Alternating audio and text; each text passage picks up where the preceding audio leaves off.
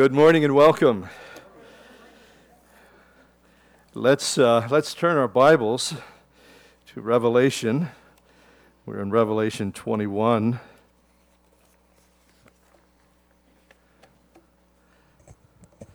I have some old friends here this morning that I haven't seen in about 20 or 25 years. Pat and Judy O'Hara. You guys stand up and welcome them.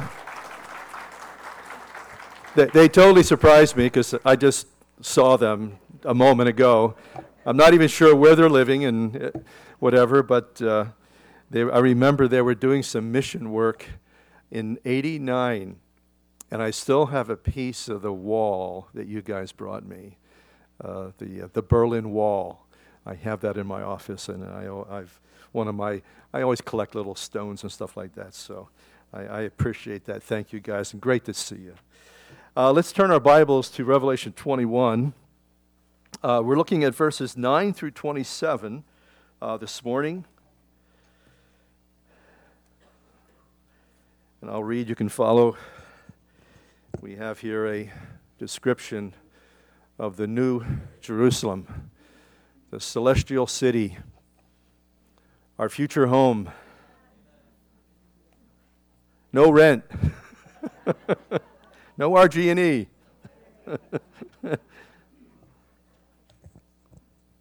Angels at the gates. And one of the seven angels who had the seven bowls filled with the seven last plagues came to me and talked with me, saying, "Come, and I will show you the bride, the Lamb's wife." And he carried me away in the Spirit to a great and high mountain and showed me the great city, the holy Jerusalem, descending out of heaven from God. And having the glory of God, her light was like a most precious stone, like a jasper stone, clear as crystal. Also she had a great and high wall with 12 gates, and 12 angels at the gates, and the names written on them, which are the names of the 12 tribes of the children of Israel. And 3 gates on the east, 3 on the north, 3 on the south, and 3 gates on the west. Now the wall of the city had 12 foundations, and on them were the names of the 12 apostles of the Lamb. And he who talked with me had a gold reed to measure the city, its gates, and its wall. The city is laid out as a square. Its length is as great as its breadth. And he measured the city with the reed, 12,000 furlongs. Its length, its breadth, its height are equal. And then he measured its wall 144 cubits, according to the measure of a man, that is of an angel. The construction of its wall was of jasper. The city was of pure gold, like clear glass. And the foundations of the wall of the city were adorned with all kinds of precious stones. The first foundation was jasper, the second sapphire, the third chalcedony, the fourth emerald, the fifth sardonyx, the sixth was sardius, and the seventh chrysolite, the eighth beryl, the ninth topaz, the 10th chrysoprase, and the 11th jacinth, and the 12th amethyst. And the 12 gates were 12 pearls. Each individual gate was of 1 pearl. The street of the city was of pure gold, like transparent glass. And I saw no temple in it, for the Lord God Almighty and the Lamb are its temple. The city had no need of the sun or of the moon to shine in it, for the glory of God illuminated it, and the Lamb was its light. And the nations of those who are saved shall walk in its light, and the kings of the earth bring their glory and honor into it. Its gates shall not be shut at all by day, and there shall be no night there. And they shall bring the glory and the honor of the nations into it. But there shall by no means enter it anything that defiles, or causes an abomination or a lie, but only those who are written in the Lamb's book of life. And with that, let's pray. Lord, we praise you. And we thank you, Lord, for the child of God. It seems to be, Lord, you always have a wonderful and a blessed future. And Lord, so often we are so earthbound. Lord, we don't think as much of heaven as we need to, we ought to.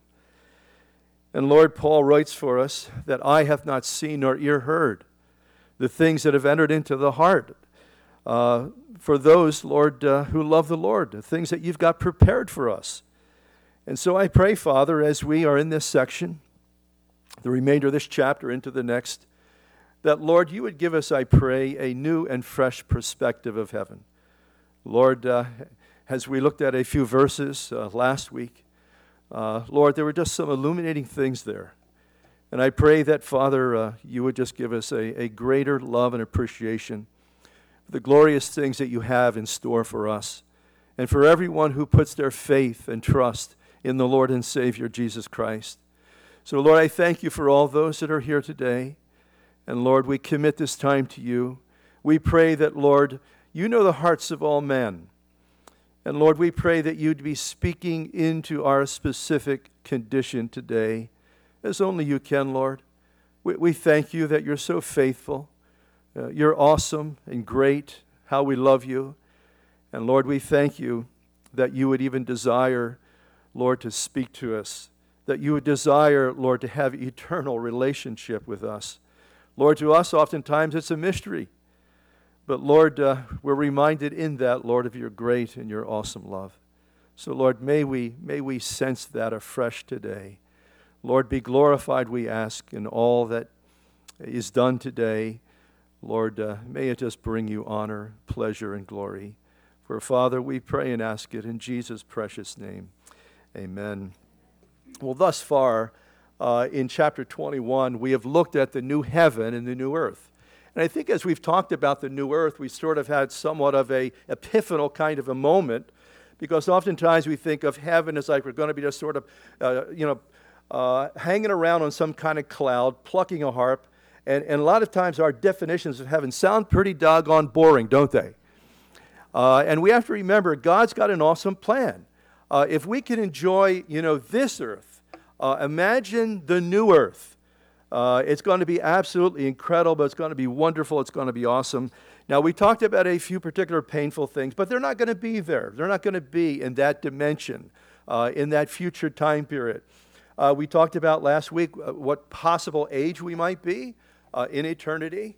I think that was maybe kind of illuminating for a lot of people, because I think when it comes to eternity, there's an awful lot of questions, aren't there? And I think that what we're talking about, a potential possible age that we will be there, it seemed pretty plausible to me, and we gave some scriptural evidence for that. And then we talked about animals in eternity. We talked about pets. And we're not going to get into that again. But it was a good conversation, I thought, that we had about that. And again, I think that horses are a hint. Yes, we do believe there's going to be animals in heaven. We talked about even, wouldn't it be God's incredible grace if he resurrected our favorite pet? Not all of our pets, but our favorite pet. There's some I don't have good memories of. But as a matter of fact, talking about that last week, we've been thinking about getting a dog. We just love punishing ourselves. And so the more I think about it, the less inclined I am to wait to eternity to see what God has in store there. But remember, one of the things that he reminds us there is, behold, I make all things new. And that begins now, doesn't it? I was talking to somebody this week, or maybe writing something, and just talking about the new beginnings that we have in Christ.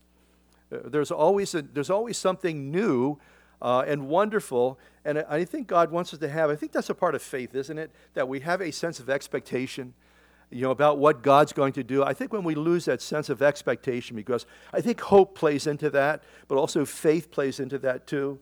And we need to have that, a sense of not only just, yes, for eternity, hallelujah, praise God for that, but this life as well. I think sometimes we lose a sense of our hope and our direction. We get sort of bogged down and beat up by life, but we need to have a sense of expectation, because he's the God. He's always doing something new. He's always doing something fresh and something wonderful. And we need to have that kind of hope and expectation. I think, when we come to church, I think we need to have an expectation. God's going to speak to me. There's something that he has, for each and every one of us. Sometimes out of maybe a sermon, or maybe one thing that he just sort of speaks into our condition and into our situation. But I think it's important that we have that. And we saw that. That was one of the phrases. But again, that's something that we see all the way in the Old Testament. We see it through the New Testament. God making all things new. And so we need to believe that because he is our wonderful and awesome God. Now, John here is going to become our tour guide. He's going to take us through this glorious, eternal city. This is a part of it as we look at this particular chapter here. And this is going to be our home for eternity. C.S. Lewis said something interesting. He said, "Nothing in this world satisfies me. It's because I am made for another world." And how true that is. We make the best of this life. But at the end of the day, we're never going to be totally, it's interesting, isn't it? Like you build a new house, you buy a new car, you get new things, and how quickly it wears off. Oftentimes it wears off before the smell wears off of the car. That brand new, upholstery smell and so forth. And that's the way it is in this life. There's nothing really in this life that's going to ultimately, totally satisfy you and me, because that comes in our relationship with him. And that's why the Lord's always calling us to what? Seek him. He says, blessed are those who hunger and thirst after righteousness. They will be filled. God wants to fill you. He wants to fill me with himself. The world wants to fill us. What somebody once said, nature abhors a vacuum. And how true that is. In the world, it's always working, longing to fulfill us, fill our minds, our hearts with something else. But God wants to fill us. He wants to fill us with himself. And as we seek after him, he promises that he will wonderfully do that. Now, in verse 9, we've met this angel before. We met him 1,000 years ago. We met him at the end of the tribulation period, prior to the millennial reign. And this was one of the angels who was part of pouring out that judgment upon the earth at that particular time. And he says, "Come and I'll show you here the Lamb's wife." Now, one of the things that we realize that there's no doubt about it, this is a literal city, just like there's going to be a literal new earth. It's going to be something we touch. And one of the words that we when we looked at it last week, that speaks of the word earth is the word ge. It's G-E. It's where we get our word geology, and it's taken from the word soil. So we realize this new earth is going to have soil. And it really begs the question, it's going to be botany and biology and all that goes along with it. And we need to realize that. And so also this city is going to be a literal city. And I think it's interesting, too, that this city, with its walls, with its gates, is referred to as the bride, the Lamb's wife. I think that's kind of a mysterious way to put it. And 3 times this city is referred to in the feminine gender. I think it's verses 11, and I think it's verses 12. But looking at verse 10 here, John says he's carried away in the Spirit by this angel to a great and high mountain and showed me the great city, the holy Jerusalem. We saw before it was referred to as the New Jerusalem. And so John here is conveyed to this high vantage point, this mountain. We don't know if it's on Patmos. This could actually be on the new earth. Which, is interesting. That could be an interesting little insight. Because if we're going to have a new earth, don't you think we're going to have new mountains too? I mean, I love mountains. They're just something kind of, interesting about mountains and that sort of thing. And we know on the old earth, every mountain will be made low. Remember that in the judgment? Back there earlier in Revelation, when we saw the judgment on the old earth, mountains were laid low, valleys were made high, and that sort of thing. But one of the things also, too, we looked at last week, there's not going to be any oceans. We talked about that in length. The reasons why there's not going to be an ocean. And the possibility of some other very interesting things. I would encourage you to get the tape. Or not the tape, to get the CD for that. But in verse 11, he says, as he sees the New Jerusalem, he says, it's having the glory of God, and her light was like a most precious stone, like a jasper stone, which is believed it was a diamond. this jasper stone, this ancient thing, it was called a jasper stone, very clear as crystal. It was believed to be a diamond. And so here, this term glory is kind of interesting because it carries with it, it means something. It's the word kabod, if you look at the Hebrew word. It's something weighty, something full of substance, something that's very rich in virtue and thoroughly radiant. And you know, the thing about the glory of God that we're going to see in the future, and that we're going to be a part of that it starts right now for the child of God. There's a certain glory that comes into your life when the Lord and Savior, Jesus Christ, comes into your life. That's why, in a sense, everything, you know, what's it, 1st or 2 Corinthians 5:17, if anyone be in Christ or a new creation, behold, all things are passed away, behold, all things are new. And all things become wonderfully glorious. And there's a glory that comes into our lives, when the glory of God and when Christ comes into us. Over in chapters 3 and 4 of 2 Corinthians, Paul speaks about that. And I think it's interesting what he says there. And in verses 8 through 11 in chapter 3 of 2 Corinthians, he's basically comparing the old covenant with the new covenant. And the comparison that he's making, that yes, the old covenant had a certain amount of glory to it. We see that as you read the Old Testament. There was the glory of God, the Shekinah of God that came down, upon the temple, upon the tabernacle, and when God's people were in the wilderness. But it was a limited kind of glory.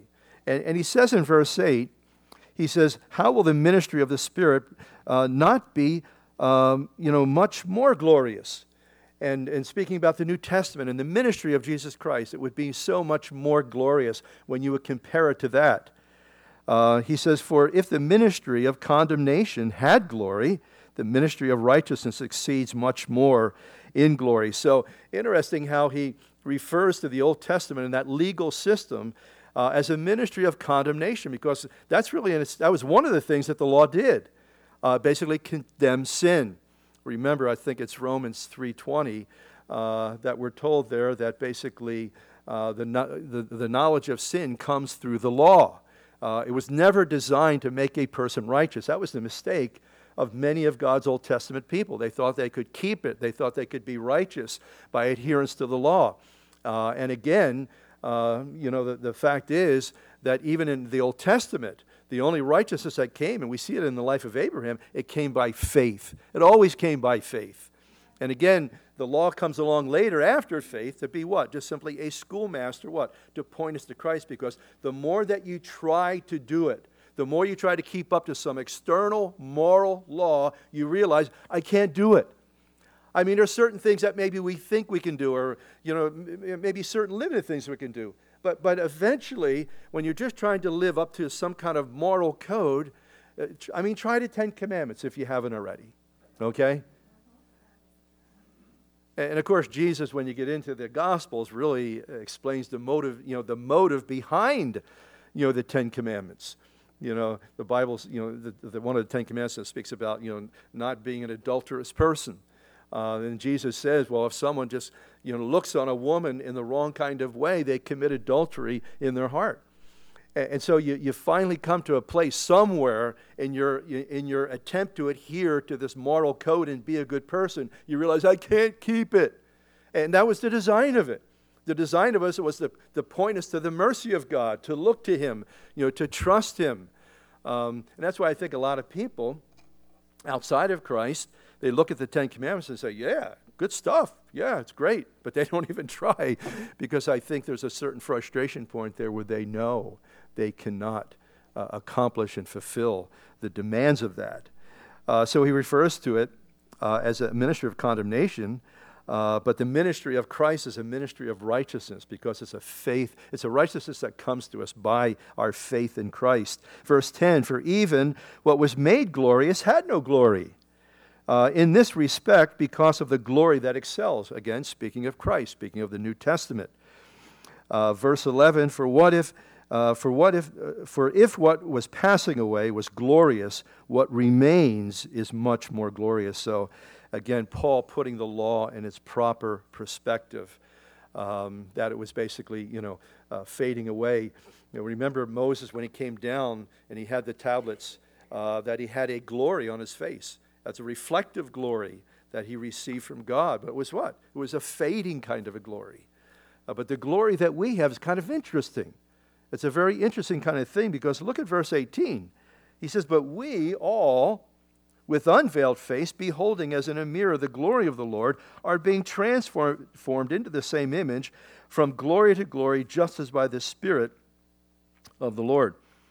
So, again, as Christ comes into the life, that there's a transformation, and he takes us from one degree of glory to another degree. Is the Lord doing that in your life? Are we allowing the Lord to do that in our life? Is our walk with the Lord becoming a more glorious kind of thing? Are we really walking with him and receiving, all that he has for us? There's a transformation that needs to be an ongoing, I think, work of transformation and changing us, as we move on in our experience with him. But in chapter 4, verse 6, look what he says. He says, "For it is the God who commanded light to shine out of the darkness, has shone into our hearts to give the light of the knowledge of the glory of God in the face of Jesus Christ." An alternate for "in the face of" would be "in the person of Jesus Christ." So he has shone into our hearts. Isn't it interesting when you come to Christ? It's exactly what happens. The Spirit of God just shines. He comes into your life, and he reveals to you who Jesus is. I was talking about it Wednesday night, because most of the time people think, well, the devil's just kind of a caricature of evil. He's not real, kind of a thing. Many of us used to think that, and the unbeliever thinks that. But isn't it amazing when the Spirit of God comes into your life, all of a sudden you identify him. Yes, he's real. And we realize that God is real. And we realize that the Word of God is powerful and effective, and how real the Word of God and the truth of God is. And so this glory has wonderfully taken place. We've begun. We've entered into this glory. And again, to a degree, as long as we're on this earth. But when we get to this place in eternity, how glorious and wonderful it is going to be. Right now, we've tasted it. If we've come to Christ, you've partaken of it if you've come to Christ. But there's going to be a glorious in every moment of eternity. I know that every morning we wake up, we don't bounce out of the bed. I was talking to Stan Salter's grandson, Henry, this morning. And he was just kind of bouncing across the floor. And it was so cute, just kids do that kind of thing. And it's not the way we get out of bed in the morning, is it? Oh, the glory of God, hallelujah, type of thing.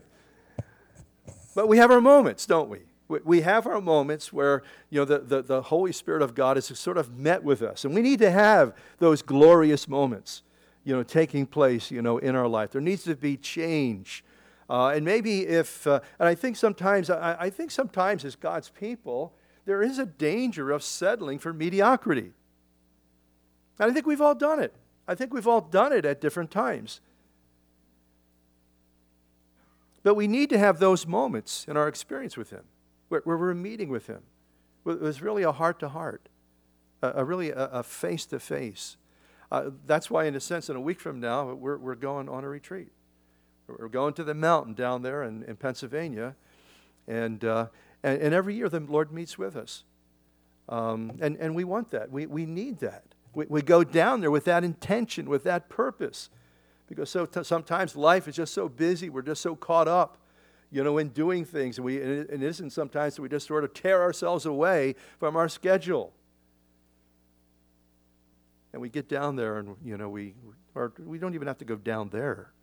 But it's just getting away and meeting with the Lord. We need to have those kinds of experience and moments, in our life. Now, in verse 12, these walls and gates are, in a sense, they're symbolic and memorial. They're real, but they're symbolic and they're very memorial for a purpose. And we're told here the reason for that in verse 12, that there'll be a high wall, great and high wall, 12 gates, angels at the gates, but there's names written on them, which are the names of the 12 tribes of the children of Israel. And again, one of the things that these walls remind us of, it reminds us of our eternal separation, from the things, that the old things, the sin, the things that once were a part of our lives. It speaks of protection and our intimacy in Christ. But these gates are kind of interesting. I think they forever memorialize the nation of Israel. And because of the contribution, of God's people. Paul reminds us of that. Remember, basically, the Bible tells us salvation comes through the Jews. It comes through Israel. We're the branch. They're the root. Paul tells us, I think it's in Romans chapter 15, he says we're debtors to the Jews. In a spiritual sense, we're debtors to them because the gospel, the Savior, it has come through that group of people. And they may be perhaps the most persecuted people in all of history. And that's why the Bible tells us to pray for the peace of Jerusalem. And sometimes I've heard Christians who know Jewish people or work with Jewish people go up to them and just basically tell them, I want to thank you. I want to thank you for the Jewish people, for the nation of Israel, and for what God has done in my life through them. And they kind of look at you like, what are you talking about, man? Are you out of your tree? And it could even open up an opportunity, to share the Lord with them perhaps in a deeper way. Paul speaks about it over in Romans 9 when he says this. He says, for I wish that myself were accursed from Christ for my brethren, speaking of the Jews, my countrymen according to the flesh, who are Israelites, to whom pertain the adoption, the glory, the covenants, the giving of the law, the service of God, the promises in the word of God, and of whom are the fathers, that's the patriarchs, and from whom, according to the flesh, Christ came, our Savior came, who is over all, eternally blessed, God forever. And so I think it's important. I think the church sometimes has forgotten that. They have forgotten about our connection to the nation of Israel, to the Jewish people. We are certainly blessed and thankful, and I think that's why simply their names here on the gates, that is a memorial kind of thing, just simply honoring them. And then when you move down to verse 21, we see that there's 12 gates and 12 pearls, and each individual gate was a pearl. Man, they must have big oysters in heaven, huh? Not really. I mean, the Lord can make make a pearl, but he could make an oyster that big too, couldn't he? If he really wanted to. And it's kind of interesting too, because one of the things, a lot of people talk, we oftentimes heard that St. Peter's waiting at the pearly gates with a clipboard. No, he's not. That's already a done deal.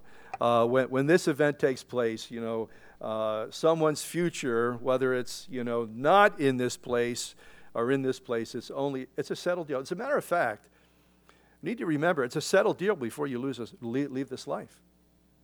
That's why it's important. The most important decision in anyone's life is committing yourself to Christ. And I think, again, one of the things that we've been talking about, about that as we move through this book of Revelation, the importance of having your name written in that book. That's the most important place where your name and my name needs to be. We need to make our peace with Him before we leave this life. Commit yourself to Christ. He, in a sense, His cross has punched your ticket. There's a lot of people that their ticket is punched, but they never take it. Isn't that sad when you think about it? I'm not ready, or, I don't need God. I think I could be good enough. It's like one of my old Vietnam buddies, I spoke to him about a month ago on the phone, and he was telling me how good he was. And the Bible says, there is none good, no, not one. And nobody can measure up. See, we're all on the same footing, aren't we? We're all sinners saved by grace. And I think sometimes, when we're witnessing to people, I think that maybe they get the wrong idea that we think we're better than them. And I think we need to clarify that. I think we need to clarify that we're all sinners. That we're all sinners, and He's a wonderful Savior, and we need to have Him, in our lives. He will wonderfully save us if we come to Him and in sincerity and just put our simple trust and our faith and our belief in Him. The thing about pearls is kind of interesting. They're formed by irritation. And it's not, we always heard of the proverbial um, grain of sand going into the oyster, but it's usually not that. It's actually a little bacteria that gets into the oyster, and then there's a gland that's in the oyster that basically secretes this this serum or whatever the case may be, and basically it wraps itself around whatever the infection, whatever the intrusion is inside the oyster, and it keeps us sort of producing this serum, and it's called nacre. And it just keeps wrapping itself around there until it forms a pearl of a certain kind of to some kind of degree. And it's kind of interesting because I think there are irritations also in our own lives that God may allow, that God may permit, that it's designed to produce something beautiful. I've seen this oftentimes with pain. How sometimes pain or suffering or some kind of crisis or even a tragedy is one of those things that the irritation of it, the pain of it, brings us to Christ. And it's Romans 8:28 so often in our lives that God brings good out of something that seems to be evil or something that we struggle with or wrestle with, and something that we wouldn't choose, we wouldn't want in our lives. But God allows it. He allows it for a purpose. He permits it for a purpose. And out of that irritation, out of that pain, out of that situation comes something glorious, something wonderful, something pearl-like. Jesus gave a little parable, just a very short 2-verse parable about our relationship with Him. And he said this, the kingdom of heaven is like a merchant seeking beautiful pearls. And the metaphor, the analogy there is Jesus is the merchant. And he's looking for pearls. Who, when he had found one pearl of a great price, went and sold all that he had and bought it. You see, we're the pearl, the church. And when you think about the merchant, selling everything just to obtain that pearl, and you think about Christ, leaving his throne in heaven. He never left his glory. His glory was always hidden within. He never left his deity. But he left that place of his throne to come and basically to save us, to redeem us.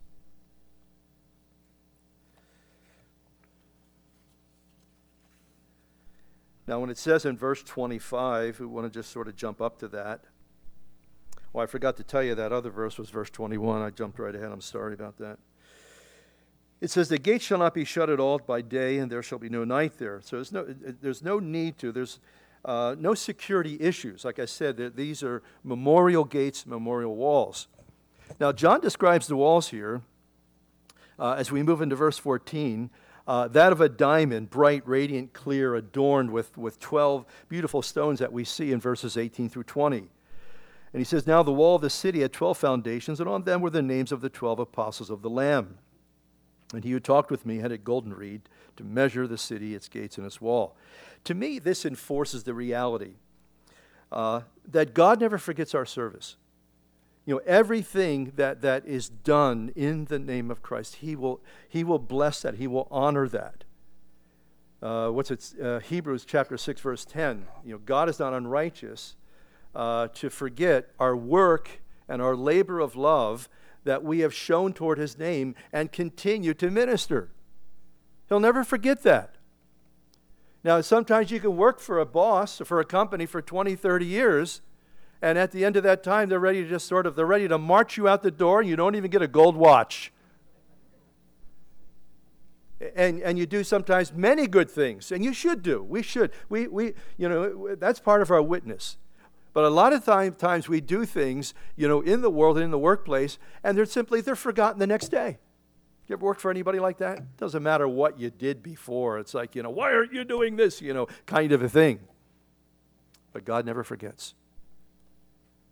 He never forgets. Those things that we've done in obedience to Him, to honor Him, to please Him. Now, the city itself will be transparent gold. we're told in verse 16. It was laid out like a square. Its length is as great as its breadth. He measured the city with a reed. 12,000 furlongs in its length, breadth, and height are equal. Now, what he's describing here is a perfect cube. 1,500 miles in each dimension. 1,500 miles long, high, and wide. It's the surface area of that would be from Canada to Mexico and from the Mississippi to California. So that's basically about 2/3 of the United States. And yet, this is only the city. This is the New Jerusalem. The whole, the rest of the, when you think about the expanse of the new earth and the new heavens.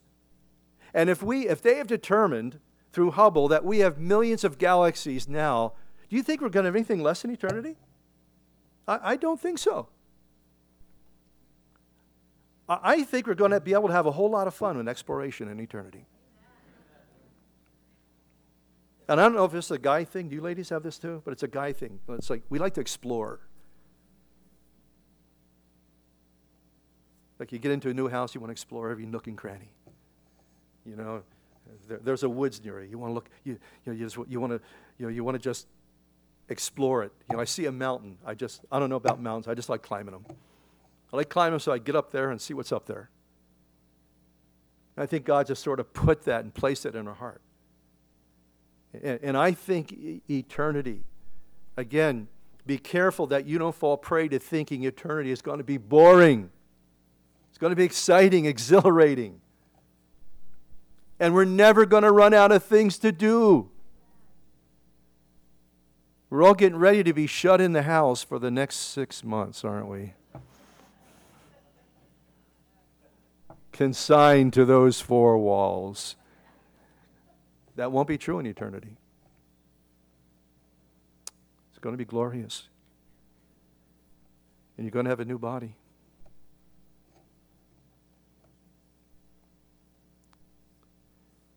You're going to be better than Superman.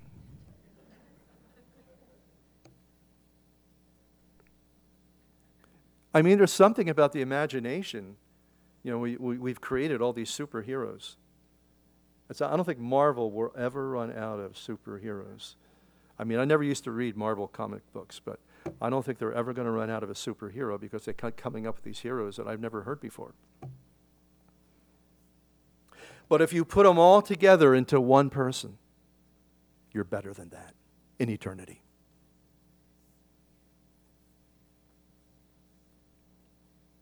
And you won't have to be any superhero to beat anybody up. There'll be nobody to beat up, okay? Praise God. Where is it? Randy Alcorn, an author I respect. I have one of his books at home. He's also written a book on heaven. And he says this. He says, we don't need to worry that heaven will be crowded. The ground level of the city will be nearly 2 million square miles. That's the ground level. It is 40 times bigger than England, 15,000 times bigger than London, 10 times as big as France or Germany, and far larger than India. But remember, that's just ground level. The fact that the heavenly city will be 1,500 miles high, if this eternal city contains levels of stories, the New Jerusalem could be over 600,000 stories. That means billions of people could occupy the city with many square miles per person. Kind of insightful, isn't it? It's kind of interesting to think of it. Because sometimes I've thought of it before, and I thought, yes, it's kind of a cube, and it, sounds a little boring, kind of thing. Folks, it will not be boring. You will perhaps have a nice, beautiful high-rise apartment. These apartments that, you ever hear some of these high-rise apartments in New York City, what they cost? I mean, it's like out of the world. How much it costs for some high-rise penthouse apartment And imagine having your living space, several square miles. And that's just your living space. There's the whole earth and universe that you can explore and enjoy. He says something interesting in verse 17, that this wall around the city is 216 feet high. It's sort of like a small retaining wall, isn't it? 216 feet. But if the city's 1,500 miles high, what's 216 feet? It's just a little retaining wall. And again, you'll be like Superman. You can leap over it in one bound if you want to. And I think John, looking at verse 22, I think John is surprised when he finds no temple, because the temple has always been the nerve center of the Jewish people. That's always been the heartthrob. Even in the millennium, remember, according to Ezekiel, there's going to be a temple. And we talked about that. In every age, a temple has represented what? Worship. So what do you think the Lord's saying here? I think he's simply saying that this city is going to be worship central. Let me ask you, are you a worshiper? If you're not, there's a little girl that sings a Christian song, and she talks about getting her worship on. You need to get your worship on. I don't know who that author is, but she talks about getting her worship on. Never heard it put like that. You need to get your worship on. You need to get in the groove before you get there. Because I think sometimes I see saints, they don't worship.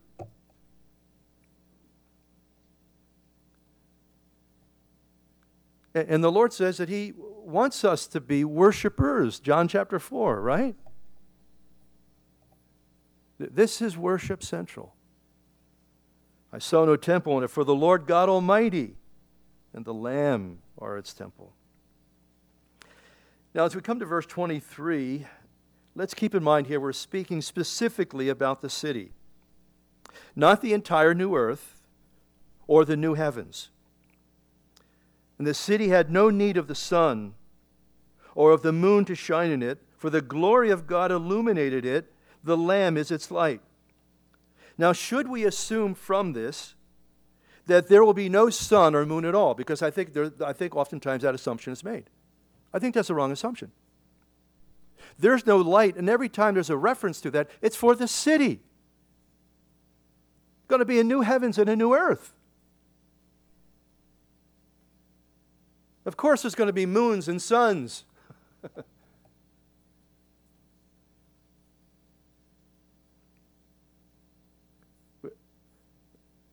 John's speaking here specifically about the city. Because every time he speaks of it,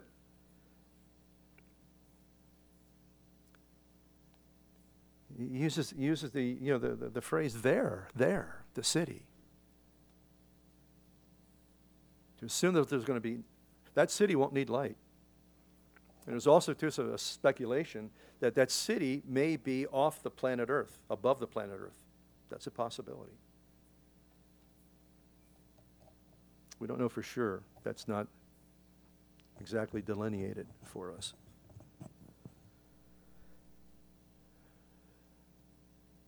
The city has no need for the sun or the moon to shine in it, for the glory of God illuminated it.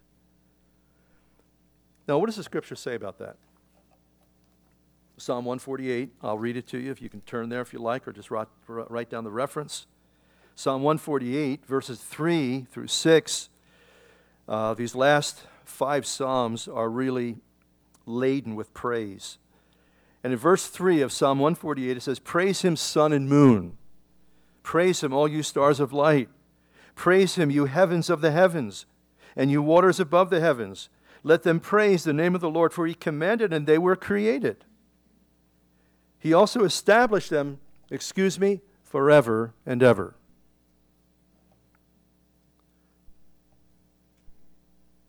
Now, maybe I have a problem, but I tend to take the Bible literally. He established them forever and ever. He sort of underscores it. He made a decree which shall not pass away. Well, how long is forever and ever? That's why I do think there's going to be a sun, there's going to be moons in the new heavens and the new earth. There's going to be a new universe. Universes. It's all limited now. It's going to be wonderfully full-blown. Verse 24, and the nations of those who are saved shall walk in it, shall walk in its light, and the kings of the earth shall bring their glory into it. You see, our walk that we begin right now, folks, it's an eternal walk. It begins here, it begins now. It's something that, as we come to Christ, it's an expression of our navigating through this life, our walk with Him, our fellowship with Him. And let me ask you this morning, are you truly walking with Him? I don't mean do you come to church on Sunday. I don't mean do you have a Bible.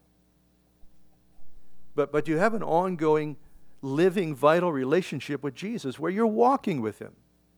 And I want to show you, the Bible tells us what a walk is. Turn to 1 John chapter 1. 1 John chapter 1. And the theme of this little epistle is really that very thing, fellowship. It's an intimacy with God. And look at verse 6. There's a lot of false professions that he deals with. False statements. Verse 6. If we say that we have fellowship with Him, but walk in darkness, we lie and do not the truth. But if we walk in the light as He is in the light, we have fellowship one with another. And the blood of Jesus Christ cleanses us from all sin. Now, if we say that we have no sin, we deceive ourselves and the truth is not in us. Look at verse 9. If we confess our sins, He is faithful and just to forgive us our sins and to cleanse us from all unrighteousness. Now, there's three principles here that I think are very critical and very important. And the first one is this: we need to be honest about our moral condition.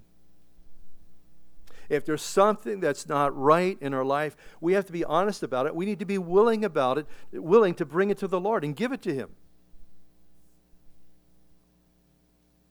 If there's something in our life that's not right, the Lord doesn't want us to just continue to live with it. And sometimes we just sort of tolerate, certain things in our life. Now, say we have an issue and we give it to the Lord, we confess it to the Lord, it doesn't mean that that's not going to come up again. But it means that, we've begun this process of when God should, and see, this walking in the light is, God is light and in Him is no darkness at all. When we walk with Him, it means everything's open. And see, with the Lord, He exposes things to us. The only time that God exposes things to other people that are private in our life is when we're not willing to deal with it. And then it just begins to just sort of show itself. But He wants us to be honest about, as the Spirit of God is in our life and He shows us something that He wants to change, no one's going to get perfect overnight. That doesn't happen. But there's a process that begins where there's an honesty and openness with God, where we're walking in the light when something needs to change, that we're bringing it to Him. We're giving it to Him. There's recognition, honesty. The second thing is simply this: not allowing ourselves to be self-deceived. And that's what sin does. Sin is very deceiving. It has a way of blinding us if we don't get it out of our lives. That's why he's saying here, if we say that we have no sin, when we do have sin and we deceive ourselves and the truth is not in us. That's why, in a sense, what we're doing this morning, or what we do at all, at any time when we read the Bible. God's word is like it's a light to our path, right? It's a lamp to our feet, a light to our path. When we read the Bible, not just like we are this morning, anytime we read the Bible, it has a way of just bringing illumination, shining truth, into our life and into our condition and into our particular experience. But if we don't if we don't yield to the light, deception takes place. That's why when Jesus said, if the light that be in thee be darkness, how great is that darkness? What was he talking about there? He's saying there's no greater darkness than self-deception. The devil can't self-deceive us.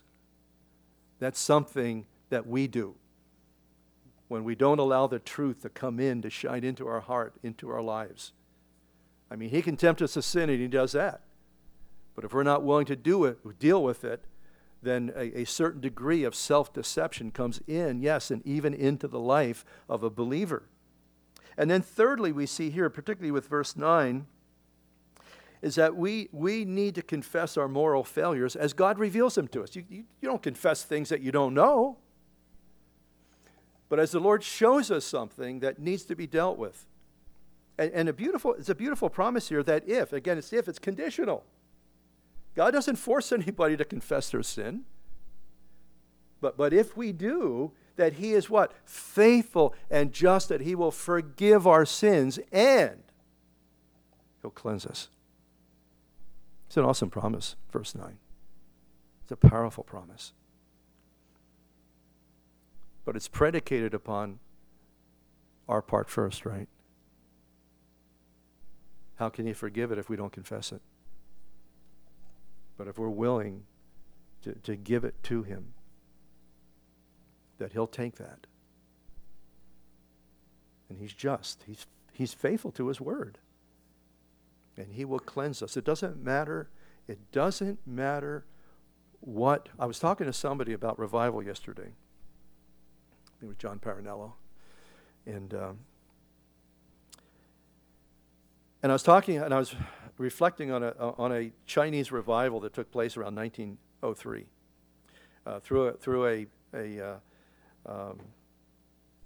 preacher named Jonathan Goforth. And as God was moving, that people were lined up to come up to the pulpit for one reason, to confess their sin. They were lined up for 6 and 7 and 8 hours. And some of the sins that were confessed were even murder. And we all know how shameful sin can be. We all know that. We all know. We don't want everybody to know our sins. And the point that, with my conversation with John was, when that's kind of happening, man, you got revival, folks. You got revival when people are confessing all those kinds of things. But you don't have to come up here and confess your sin. You can do it in the privacy of your life. And he promises that he's just and faithful. And he'll forgive you. And he'll cleanse you. And he'll give you a new beginning. Isn't that glorious? You can't buy that. You can't buy that. That's awesome. And free. And so gracious. I'm going to close in prayer.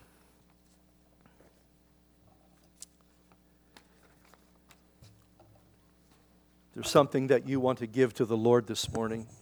I'm not talking about money. Talking about our hearts, talking about our lives, talking about our issues. I want you to stand up. It's between you and God, between you and him. We don't need to know. He knows. So, Father, we come before you this morning. We thank you for your word. We thank you, Lord, as we get a little glimpse here, Lord, into eternity. Lord, what things you have stored and provided for the child of God. And yet, Father, in one sense, that may be a long way off for some of us. Lord, we have to live in the here and the now. And there are many issues and things, Lord, in our hearts and lives And we thank you, Lord, you know all things. So, Lord, we give them by faith this morning. Give them to you, Lord.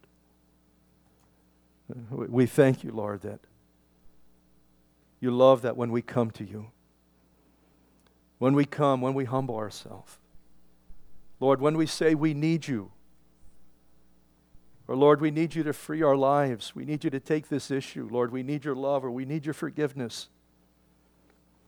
And whatever the issue may be this morning, dear Father, Lord, nothing is too hard for thee, the Scripture says. You're the God of the impossible. You're the God who can, if is needed, Lord, to work that miracle. Lord, we believe you for that. We believe that you're great and that you're awesome. And we want to thank you this morning for the cross. Lord, we can be forgiven because you went to the cross.